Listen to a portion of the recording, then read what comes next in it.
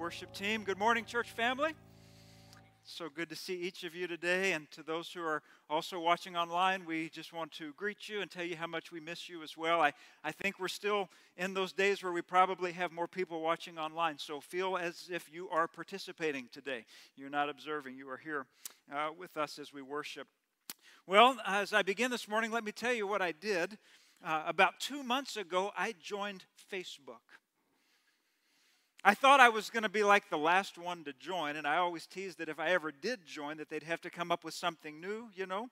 And I did it because we were moving to this online format. I thought, you know, it would probably be good if my messages are going out on Facebook, and it would be good to actually have an account. And wow, I didn't realize what I was missing. Are you on Facebook? Have you seen what's taking place? I mean, I thought it was like, here's pictures of my family, and here's our last vacation. But, you know, there's a lot more to it. And it doesn't take much to see that there's a lot going on in our world, and that there is a lot of frustration. There's a lot of anger. There's a lot of dialogue and debate. And I know some of you are thinking, I wonder if Ryan has read what I put on Facebook. And I'll just tell you, I probably haven't, okay? No offense, but I got a little discouraged by the whole format, and I've been on Twitter for a while, and I kind of like the smaller little nuggets of information, but even that one is about to wear me out. So if you're thinking, well, I wonder if he's read what I put, I probably haven't. I just have not been a real diligent Facebook user, but I mention that to say that I know that there is a lot of frustration, a lot of unrest that is happening in our world today. And so what I'm about to do is put my oar into a large sea today. And I'm pretty sure that in a 30-minute segment here, one message, that I'm not going to cover or address every aspect or every topic that is fueling the unrest and the debate. Or maybe even in a 40-minute sermon, right? I mean, who's to say? I mean, I might actually do 40 today. That won't cover it all either. We need additional information and resources and so forth. But I do know that as we look around the world, that there is a lot of confusion. And maybe today you've walked in here and you've been encouraged as we've sung to the Lord. You've been reminded that there's hope in Him. And I pray that today, even as we open His Word, that we can find some direction, some guidance, some things to help us make sense of what we are looking at around us. Because the spring started with a bang, didn't it? I mean, we started in this global pandemic and, you know, trying to adjust and figure out how to deal with isolation and safety precautions and all of that. And then we moved into the end of the spring and we've seen the unrest. We've seen the society around us just filled with protests and riots. There have been calls to defund the police, to remove historical monuments and statues. I mean, things that we could never have predicted that we would be experiencing, we are living through right now. And so we look around and we, like everyone else, are trying to make sense of it. We're trying to understand it. We want to know how can we respond in light of what we're seeing. And I know that the situation last month regarding the murder of George Floyd was a real tipping point for our nation. There's no doubt about it. It was a tipping point. And I believe there's a lot of factors. I think there's a lot of frustrations. There's a lot of things there. But that was a matter that really brought things to the forefront. I addressed this a little bit last month, but I'd like to take a little more time today, and Lord willing, next week, to look at some passages of Scripture that I think will help us as we see what is taking place.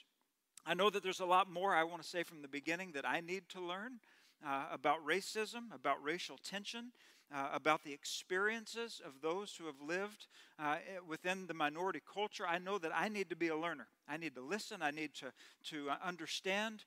There needs to be humility and empathy that we as a church family possess, that God gives to us as we listen to one another, as we listen to the community and the world around us.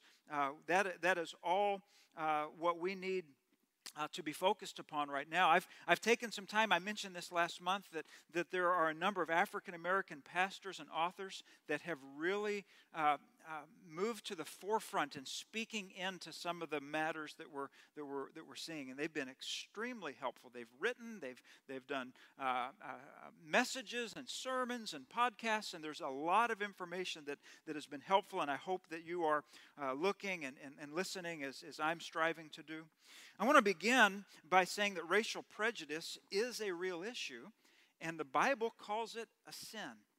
And so we're going to see that a sin that is present, yes, in our nation and has been for centuries, is still present today, is a reflection of the human heart. And that there's hope for sin, there's victory. We've been singing about that. And so we recognize racism as sin and therefore look to the Lord to give us hope and strength. I've titled the message, Hope for a Fractured World, and my aim this morning is to give a biblical response to racial prejudice. Again, looking at next week as well, wanting to provide some practical measures to follow this message. But today I want to give some pieces of what we might consider a biblical worldview, because everything that we see happening in the world around us, we see through our own perspective. And that perspective at times needs to be informed with what God's Word has said. And I would encourage us, whatever topic arises in our culture, whatever question arises, it's the best place to start when we ask the question, what does God's Word say? Does God's Word shed any light? Are there principles? Is there wisdom that we can glean from the Word of God?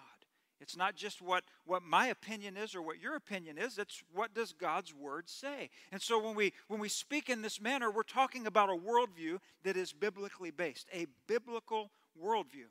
Now, everyone has a worldview. They have a perspective. The question is it being influenced by the Word of God? And as believers, we look to the Word of God and say, it's sufficient. It's authoritative. And so we can't enter a dialogue, we can't enter a topic and ignore what Scripture has to say. And so again, I know that it could be a series of messages to try to do a full and complete perspective on this, but I do want to get a starting point. And I want us to look at some pieces that I think will help us to form a biblical worldview. D.A. Carson has given what I think is a good description or definition of a worldview.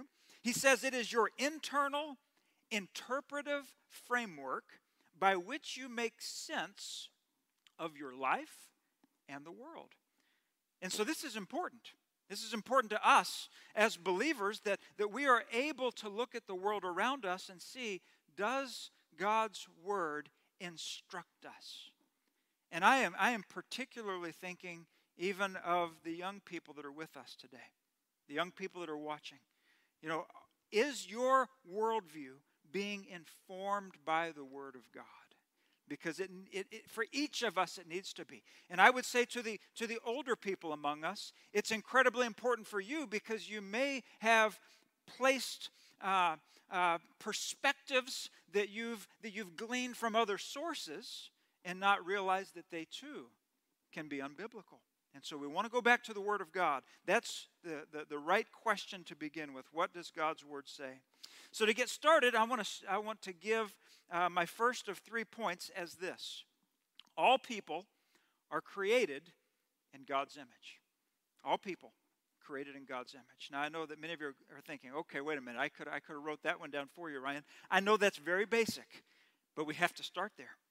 We have to start with what's very basic because even though we all affirm this and we say all people are created in God's image, that has not always been the thinking of the church historically.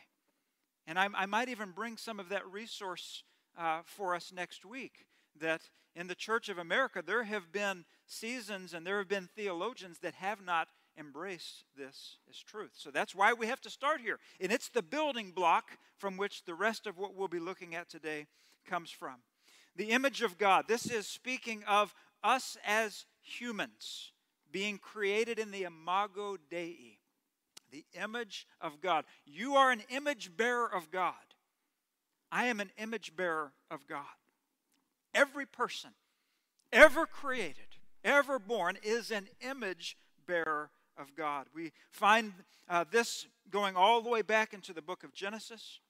We can look at chapter 1. It says, "Then God said, let us make man in our image." And again, you see the plural words here thinking of the Trinity. Father, Son, and Holy Spirit. "Let us make man in our image, according to our likeness. They will rule the fish of the sea, the birds of the sky, the livestock, the whole earth, and the creatures that crawl on the earth." Verse 27, "So God created man in his own image. He created him in the image of God. He created them male and female." So this is where we begin, referencing the immaterial part of humanity. You can think of it obviously as the soul or the spirit. But we can see that there are several distinctions that flow out of being created in the image of God. In fact, our student ministry has been participating with an online Ascend camp the last few nights. So maybe if you've been on to hear the messages Thursday night, Friday night, Saturday night, their theme has been the image of God and how it has implications in different ways. And if you happen to miss it, or if you're not in the student ministry and you're interested, it's online. You can go to Ascend Camp and you can see some excellent teaching. But some of these distinctions, one of them would be the mental capacity. We know that people in a unique way have the ability to reason, to make choices. And this is a reflection of God's intellect. It's a reflection of His freedom. And we see that we have that opportunity being created in His image. We see the moral capacity, knowing that God is righteous, that He's holy, and that we have been created with a desire to know good from evil, right from wrong. This is His image flowing through us. Now, obviously, we know that that's been marred by sin, and so we understand that. But nonetheless, the moral capacity that humanity has is a reflection of His image. Another one is a social capacity. One of the things that's been so hard about the pandemic is isolation. And we come together and we get to see each other again, and we're encouraged. We see people that we haven't seen in quite some time, and it brings joy and encouragement because we are not created to live in isolation. We're created to live in fellowship.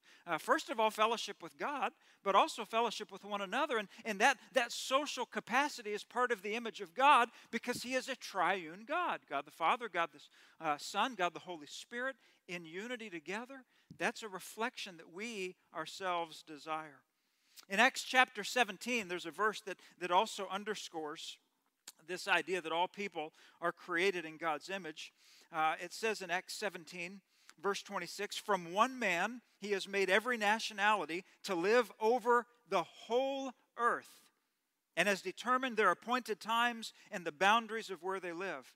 Now, this is a New Testament passage, obviously, speaking about what we read in Genesis chapter 1. That from one man, from Adam and Eve, then everything was set in motion for every nationality over the whole earth. Now, I know that we look at that and we say, the diversity of the world around us, how do we make sense of that, starting with Adam and Eve, and then see the reflections of diversity among ethnic groups across the world. And I think that there are some very good answers that help us understand this. One of them that I read recently is written by a molecular biologist, Dr. Michael Hajiguru, and he is the chair of the Department of Life Sciences at the New York Institute of Technology. I don't know what his spiritual status is at all, but I know his position, and I know his occupation. And as a molecular biologist, he says this: data shows that the DNA of any human beings is 99.9% identical. And we all share the same set of genes, scientifically validating the existence of a single biological human race and one origin for all human beings. In short, we are all brothers and sisters. Think about that. Read about that if you're interested, about the genetic makeup of humanity. And again, I don't know this guy's spiritual belief at all, but what he's saying lines up with what we read in Acts chapter 17. And last summer, during Vacation Bible School, we used a curriculum from Answers in Genesis that talked about this very topic. looking and seeing how can we view ourselves not as all of these races, but one human race. Yes, with different ethnicities, we understand that, but that we are all connected. And it was a fascinating study for me. I was one that was helping to teach the kids, and I love the resource. If you go to Answers in Genesis, they have a website with some articles on it about this very thing. You say, well, what's my point? It's simply this. All people are created in God's image. We are one human race comprised of different ethnicities, and we begin by recognizing that and respecting that each other are image bearers of God. When we view each other in that capacity, that's a different worldview than what is oftentimes seen out there. Now this word ethnos in Acts 17:26, in the version I read, it was translated, I think, nationality. It really is an ethnic group, and we know that throughout the world there are many ethnic groups. There are many people groups, and oftentimes there is conflict between them. And we've seen that in our own nation, our own nation's history, but we can also think about things that have happened in the Balkans of Europe. We can think about the situation of what took place in Rwanda a couple of decades ago. We can think about the caste system of India. I mean, we can find examples across the world of ethnic groups struggling to live and care for one another. But again, we go back to the fact that every person is created in God's image. And any racial prejudice from one group against another is not part of a biblical worldview. In fact, in Scripture we see examples. One of them is with Jesus speaking to the Samaritans. And you may recall that there was great hostility between the Jews and the Samaritans of that day. Jesus is giving information and accounts and saying, here is a good Samaritan. These are, he's talking to people that are Samaritans, and even catches flack for that. And he's showing an example that he cared for all people. As you go through the Bible, you'll see that even in the early church, they affirm both the Jew and the Gentile. And so we see that the Bible speaks of all human life having intrinsic worth and value because we are all created in His image. That's the first point, and that's foundational. The second one is this: God condemns prejudice and injustice towards all people. And this flows right out of the first point, because if all people are image bearers of God, to treat them with injustice or prejudice would be offending an image bearer of God. And so it really flows, and it speaks to the fact that all people are on this level playing field. We don't divide people into groups or classes and say that one is more superior than another. That's not part of a biblical worldview. We're going to go back to an Old Testament passage and see that there was instruction, even back in the book of Leviticus, of how people were to treat one another. And I think you might find this interesting because it not only speaks of things like injustice and partiality, but it also ties these things to the character of God. The Lord gives instruction, then He reminds them, I am the Lord your God. And so what we see is the idea of not having injustice or prejudice against another is a reflection of God at work in us. It's His character at work. So Leviticus 19, let's begin in verse 15. Do not act unjustly. Now this is like speaking of a case where people are trying to solve a matter.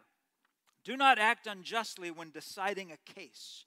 Do not be partial to the poor or give preference to the rich. Judge your neighbor fairly. Do not go about spreading slander among your people. Do not jeopardize your neighbor's life. I am the Lord. So He wants His people to know how to live and care and treat one another. Let's keep reading. Verse 17, do not harbor hatred against your brother. Rebuke your neighbor directly, and you will not incur guilt because of him. Do not take revenge or bear a grudge against members of your community, but love your neighbor as yourself. I am the Lord. Now we've heard even Jesus gave this. He was asked, what's the greatest commandment? This one made it, didn't it? Right after love the Lord your God, the next one was love your neighbor as yourself. So we're familiar with that phrase. But it's interesting to see how it's given here in light of how we care for community, that there's not partiality, there's not prejudice, it's not injustice. All these things we just read about. But let's continue. Look down at verse 33. When an alien resides with you in your land, and I'll just be honest, I'm taking that to mean foreigner, right? Not alien like from another planet, but someone that's not part of your ethnic group, if you want to read it that way. When they are with you in your land, you must not oppress him. You will regard the alien who resides with you as the native born among you. Whoa, wait a minute. So that means what we just read about in the previous verses apply to this person as well. That's right. That's right. We see the distinctions that we would make in our own mind don't change the way we are to treat one another, all the way down to the next phrase where it says, you are to love him as yourself. For you were aliens in the land of Egypt. I am the Lord your God. This is part of our biblical worldview, church family, on how we are to care for each other. And I know there's things in there about resentment and grudges, and if you keep reading the text, it talks about using weights and measures that are honest, that you don't cheat people, and so there's a lot there. They speak of justice. They speak of not showing partiality. They speak of loving your neighbor, even a neighbor that is not part of your ethnic or your people group. These are timeless principles, and they shape our understanding of how we're to treat one another. Peter had an awakening in Acts chapter 10. He had a hard time realizing that God had a plan for people outside of the Jewish faith. And he had this awakening, and he said in verse 34 of Acts 10, now I truly understand that God doesn't show favoritism, but in every nation the person who fears him and does what is right is acceptable to him. So there's a whole lot there in Acts 10 of how Peter came to this understanding, but here's the point. He realized that God had a love for people all over the world and wanted to have a relationship with people from all over the world. Peter finally understood that. Romans chapter 2, verse 11, for there is no favoritism with God. Again, this is God's character, and it's meant to be reflected through his people, even as James is writing to the early church. Himself having been a church leader, he's writing to the early church. And our students a couple nights ago had an excellent message on this chapter. But let me read verses 1 to 4. My brothers and sisters, do not show favoritism as you hold on to the faith in our glorious Lord Jesus. For if someone comes into your meeting wearing a gold ring and dressed in fine clothes, and a poor person dressed in filthy clothes also comes in, if you look with favor on the one wearing the fine clothes and say, sit here in a good place, and yet you say to the poor person, stand over there, or sit here on the floor by my footstool, haven't you made distinctions among yourselves and become judges? What does it say? With evil thoughts.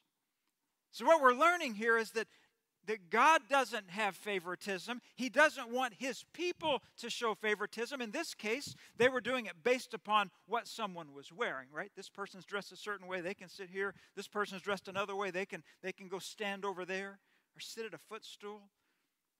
Now, was it the clothing, or was it the perceived economic status of that individual? You see, in our minds, we can prejudge people. We can make divisions and classifications, and based upon what we think about someone, we can begin to treat them differently, and that's part of the sin nature. That's why James called it evil. And so we recognize that it exists, not just out there.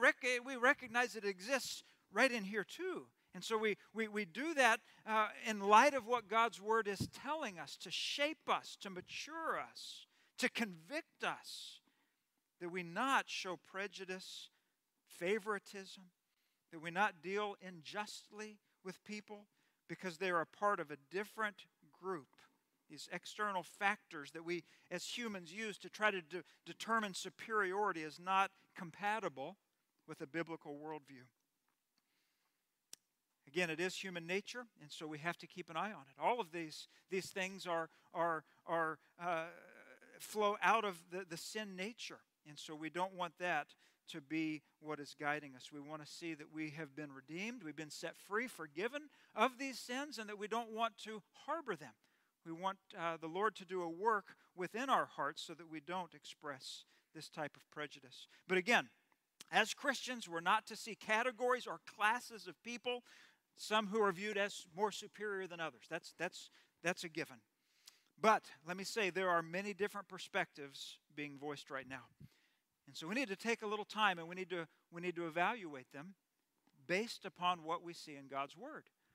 Because there's a lot of confusion, there's a lot of frustration, and there's a lot of people looking for an understanding. And I will tell you, church family, that not all of what's being said is in line with a biblical worldview. When I was in college, I chose to major in sociology, and I thought it was an interesting subject, and to read how you study a society, how you study a group, and there's the different aspects of it that are very interesting. I can remember, and I'm sure you've probably heard the terms proletariat and bourgeoisie that comes out of the thinking of Karl Marx, sometimes thinking of the group of the haves and the have-nots. Or one group is the oppressed group, the other group is the oppressor group. So what is Marxism doing? It's categorizing people. Now again, it's not saying, I'm not saying that we don't recognize when there is injustice. We've covered that. But this idea of beginning to look at people through that framework flows out of Marxism. In fact, the critical theory, or what is also referenced these days as the critical race theory, has been one that has brought about a lot of dialogue right now with theologians trying to understand, what these Marxist ideologies are doing. And I will tell you, they are gaining ground. They're gaining ground right here in the mainstream of our nation. And so I'm mentioning it because I think it's important that we see the contrast between who Karl Marx was, what he promoted, where it's being picked up today, and how it can reshape not only our nation, but it can reshape our thinking to something that is not in line with a biblical worldview.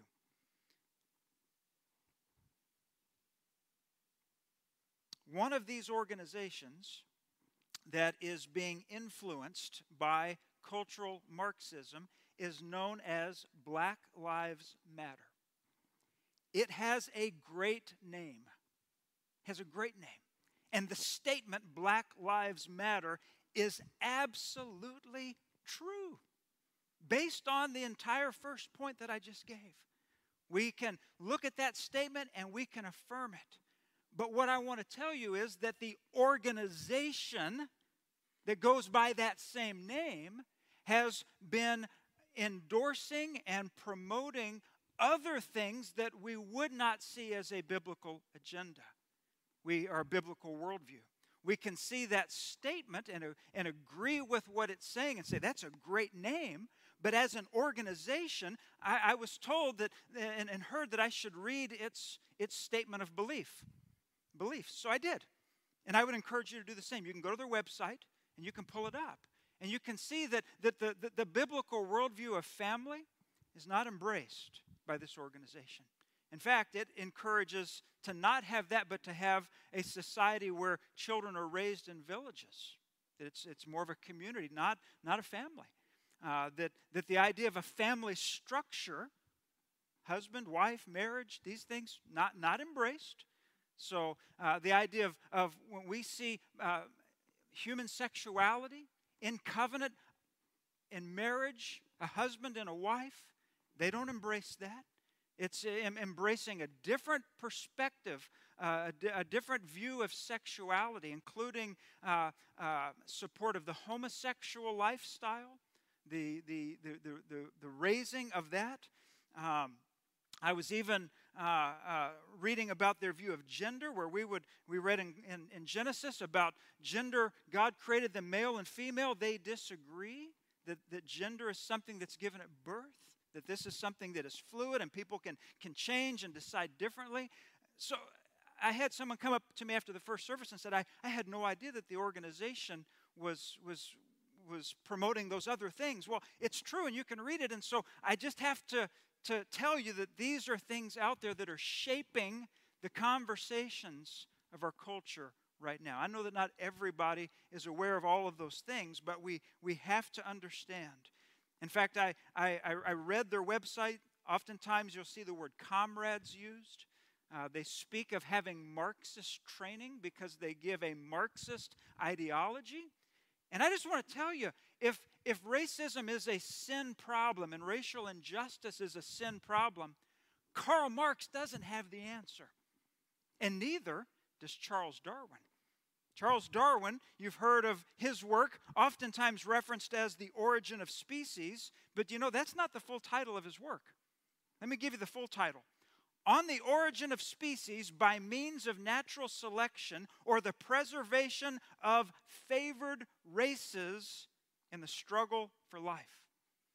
And his work, if you read it, goes on to speak of a favored or superior race and the extermination of lower races so that a master race can be achieved. I'm not even going to read the quotes on this because it's disgusting to see how he spoke about Africans and how he spoke about the Aborigines of Australia and others. So when we begin to look back into the history, we need to look and see the influence of Darwin and Marx. And you say, why am I wading into these waters? I'll tell you why. Because right now people in America are looking for some answers.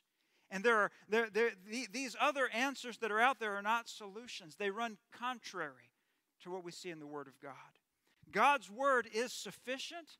It's authoritative to shape our understanding of ethnic diversity and how we are to care for one another. God's Word speaks, as we've seen, it speaks to injustice and to prejudice, all of these things. But even more, the gospel of Jesus Christ deals with sin. It forgives people of sin. It exposes and convicts the sin.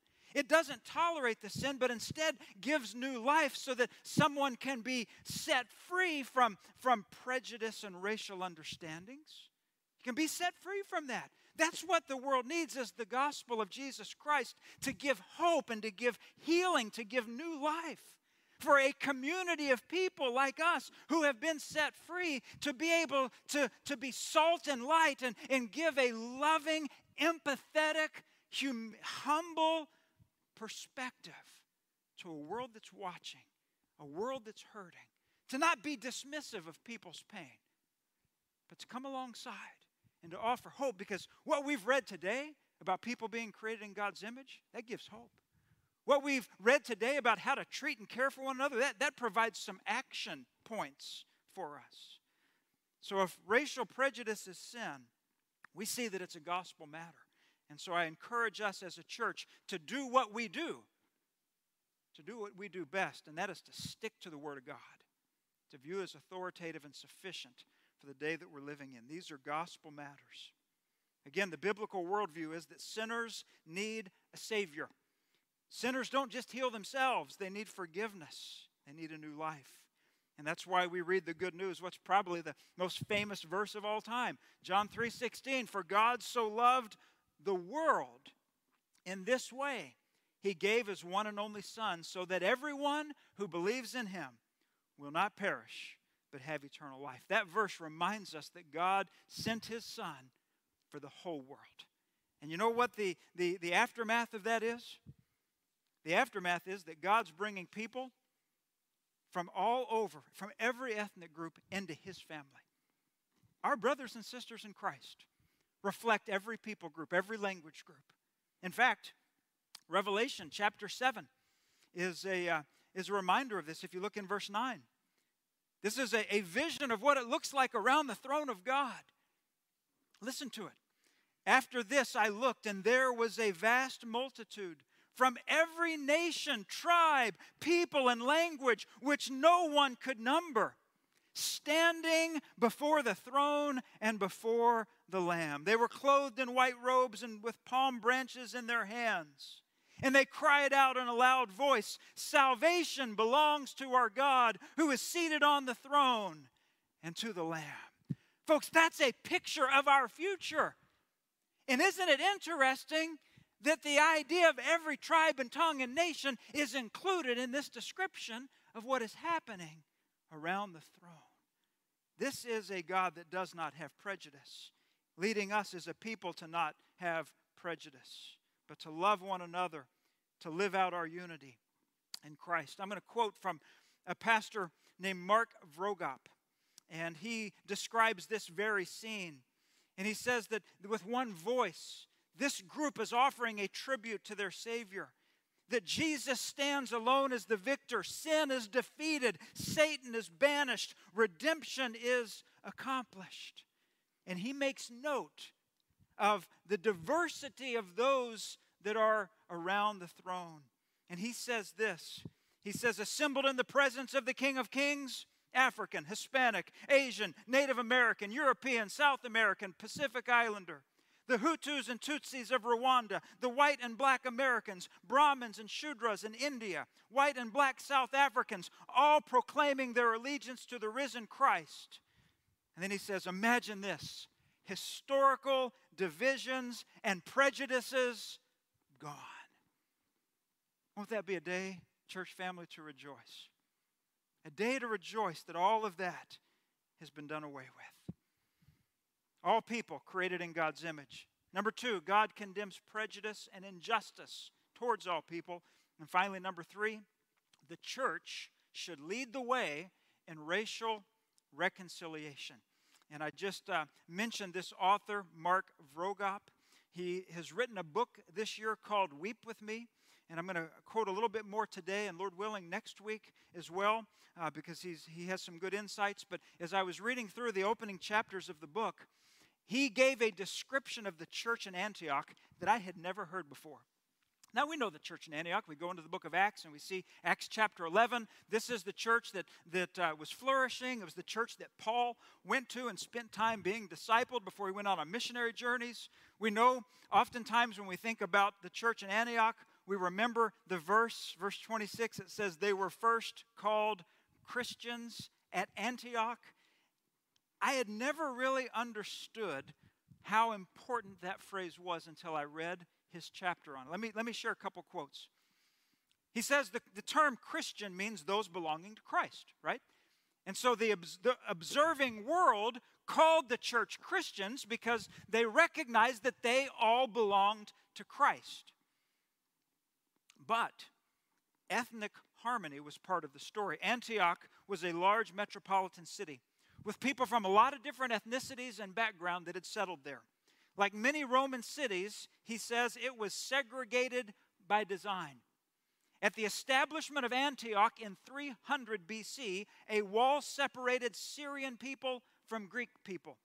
As the city grew under Roman domination, 18 ethnic groups divided its population. Again, talking about the city of Antioch.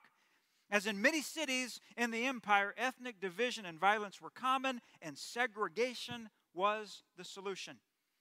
He continues and says, a thriving church blossomed in Antioch. And this church became the launching pad for the spread of the gospel to the uttermost parts of the earth. Now, it's interesting that the book of Acts demonstrates that Antioch was a strategic assembly, a strategic church. It had a transformative influence in its own town, but also as the gospel went forth. And that's why the name Christian was needed. Because the church at Antioch wasn't Jewish. It wasn't Gentile. It was both. And that was new. Regardless of ethnicity, these believers united around their common belief in the death and resurrection of Jesus Christ. That was their unity. Unity in the gospel flourished. Culture and ethnicity no longer separated them. Their allegiance to Jesus and love for one another created this new community. The world had no category for them. This was only the beginning. Racial unity through the gospel spread beyond Antioch. About 300 miles, Paul wrote a letter to a church in Colossae. Here's what he wrote to them in chapter 3, verse 11. In Christ, there is not Greek and Jew, circumcision and uncircumcision, barbarian, Scythian, slave and free, but Christ is all and in all. You think he learned that while he was there in Antioch? You see, the gospel was impacting the hearts of God's people, and it changed how they were relating to people around them. Galatians chapter 3, another example of an early church in Galatia receiving a letter that says, there is no Jew or Greek, slave or free, male and female, since you are all one in Christ Jesus. A lot there, I know, but it's the idea that it's level. It's level before the Lord. And that there was unity found, a oneness found there in Christ Jesus. The author, Mark Vroegop, says, spiritual oneness in Christ became the hallmark of the church. Underneath the most visible demarcations of ethnicity, a more fundamental identity emerged. Jesus brought people together. Gospel unity created racial harmony. And I just want to stop for a second, because I know I've given you a lot. But let's let that sink in for a minute. Because a lot of people right now are saying, well, what are we supposed to do? What can we do? What can the church do? This is what we can do. This is what we can do. We can seek intentionally a body that embraces ethnic groups that are around us. Different ethnicities that are within our own community is the right starting place, but it obviously goes beyond that when we think about the work of missions. The Church of Antioch got the attention of their community because of the way that they related to one another. Author John Perkins says he believes the church is the best place for this reason. He says, there is no institution more equipped and capable of bringing transformation to the cause of reconciliation than the church. But we have some hard work to do. So, as I wrap this message up, I know we've covered a lot of ground. I know a lot of thoughts are probably coming to mind, and I'm sure there's a lot of questions like, hey, he didn't touch on this, or he didn't address this, and maybe I will next week, but I may not get to all of it. I'll just be honest. It's a big subject. But I am convinced, and I've been convinced for a number of years since being the pastor here in St. Louis, that we should be a church that reflects the ethnic diversity of our community. We should do that as Fellowship of Wildwood. That should be a goal. It should be a pursuit. It should be something that is part of who we are. And I know that there is some of that to a degree. But I look at the community around me, and I know that there's more diversity. Like when my children go to school, they are in a more diverse setting than they are when they come to church. Many of you, when you go to your place of employment, you are in a more diverse setting. When you go shopping, you're in a more diverse setting. If you've gone to the Walmart in Manchester, you'll get what I'm saying. Lots of people from all over. And that this is an opportunity for us to demonstrate what the Bible is teaching us and how we are to embrace one another and to be a place where people are affirmed and encouraged and embraced. But that the community could also look and say, this is striking. I don't know that the community would say that about many churches today. I know there's some examples out there. I'm not trying to take a broad brush, but it was said many years ago that 11 o'clock on Sunday morning is the most segregated hour of the day, and in many cases that's probably still true. What about us here in Wildwood? I have some demographics, a 15-minute radius of our church property, a 15-minute driving radius. And you can see that the categories that were given in this particular piece of demographic study gives the breakdown of ethnicity of white, Asian, Hispanic, black, those who have more than one ethnicity, and then there was others that were also put together on the survey. And the middle column is 2019. You can see that the white population has decreased some since 2010. And it's projected to decrease more between now and 2024. You can see the Asian, Hispanic, black, all of the rest are increasing. And so diversity is around us, and it's growing around us. And so for us to recognize that, to embrace that, to be ready to see that intensify within our own midst, for all the reasons that I've just stated, but to also know that we can do that even against the backdrop of the division that we see today because of the gospel. That's what unifies. And so this is something that for us we want to make and should make. And this isn't the first time I've said some of these things. Some of you that have spent time with me know that I've seen this in other settings. When I served in Greece, I had the opportunity to preach at some international congregations that were just filled with people from all over the world. It was incredible. My brother and sister-in-law are members of a congregation in Minneapolis that's considered an international church because of all the ethnicities that are represented in their congregation. And my sister-in-law being a Chinese American herself, this is something that for them has been a blessing. And I look at all of that and say, we can learn. We can seek to see this happening among us as well. Well, let me ask you this as we close. Do you think that God will be glorified when at His throne, people from every tribe and tongue and nation will be worshiping Him? Do you think God's glorified in that? A few of you say yes. Okay, great. All right. Second question, do you think that God would be magnified if our church family better reflected the community around us? Amen. Yes. And so part of that is bringing it to the forefront, but it's also saying that we need to have a response to help make that happen. I'm going to stop here. We're not done. Like I said, there's still more that I'd like to try to touch on next week. But I want to end with prayer. And I want to mention one piece of the prayer that may be a matter of repentance for us today. Racism and racial prejudice, we've said, is a sin. And if we, through the study of God's Word today, or just from reminders that the Holy Spirit has given us recently, has been exposing within your heart or my heart this type of sin, we should do with it as we would with any sin that is exposed. We should repent. And repentance means to turn. It means to agree with God and to turn away from that. And so if this is something that's striking a chord with you, I would call you to repentance today. I'd call you to consider what Christ wants to do in your heart. And maybe for some of us, it's the first time to see the gospel for what it is, that Christ wants to forgive us, that He wants to give new life. And I would encourage you to place your faith, your trust in Jesus by repenting of sin and receiving the free gift of salvation, which includes new life, transformed heart, a new way of thinking, a new way of looking at things around us. That's the starting point. So whether you've been walking with the Lord for many years and you have struggled with this particular sin, or whether you're coming to Him for the first time, I invite you to trust in Christ.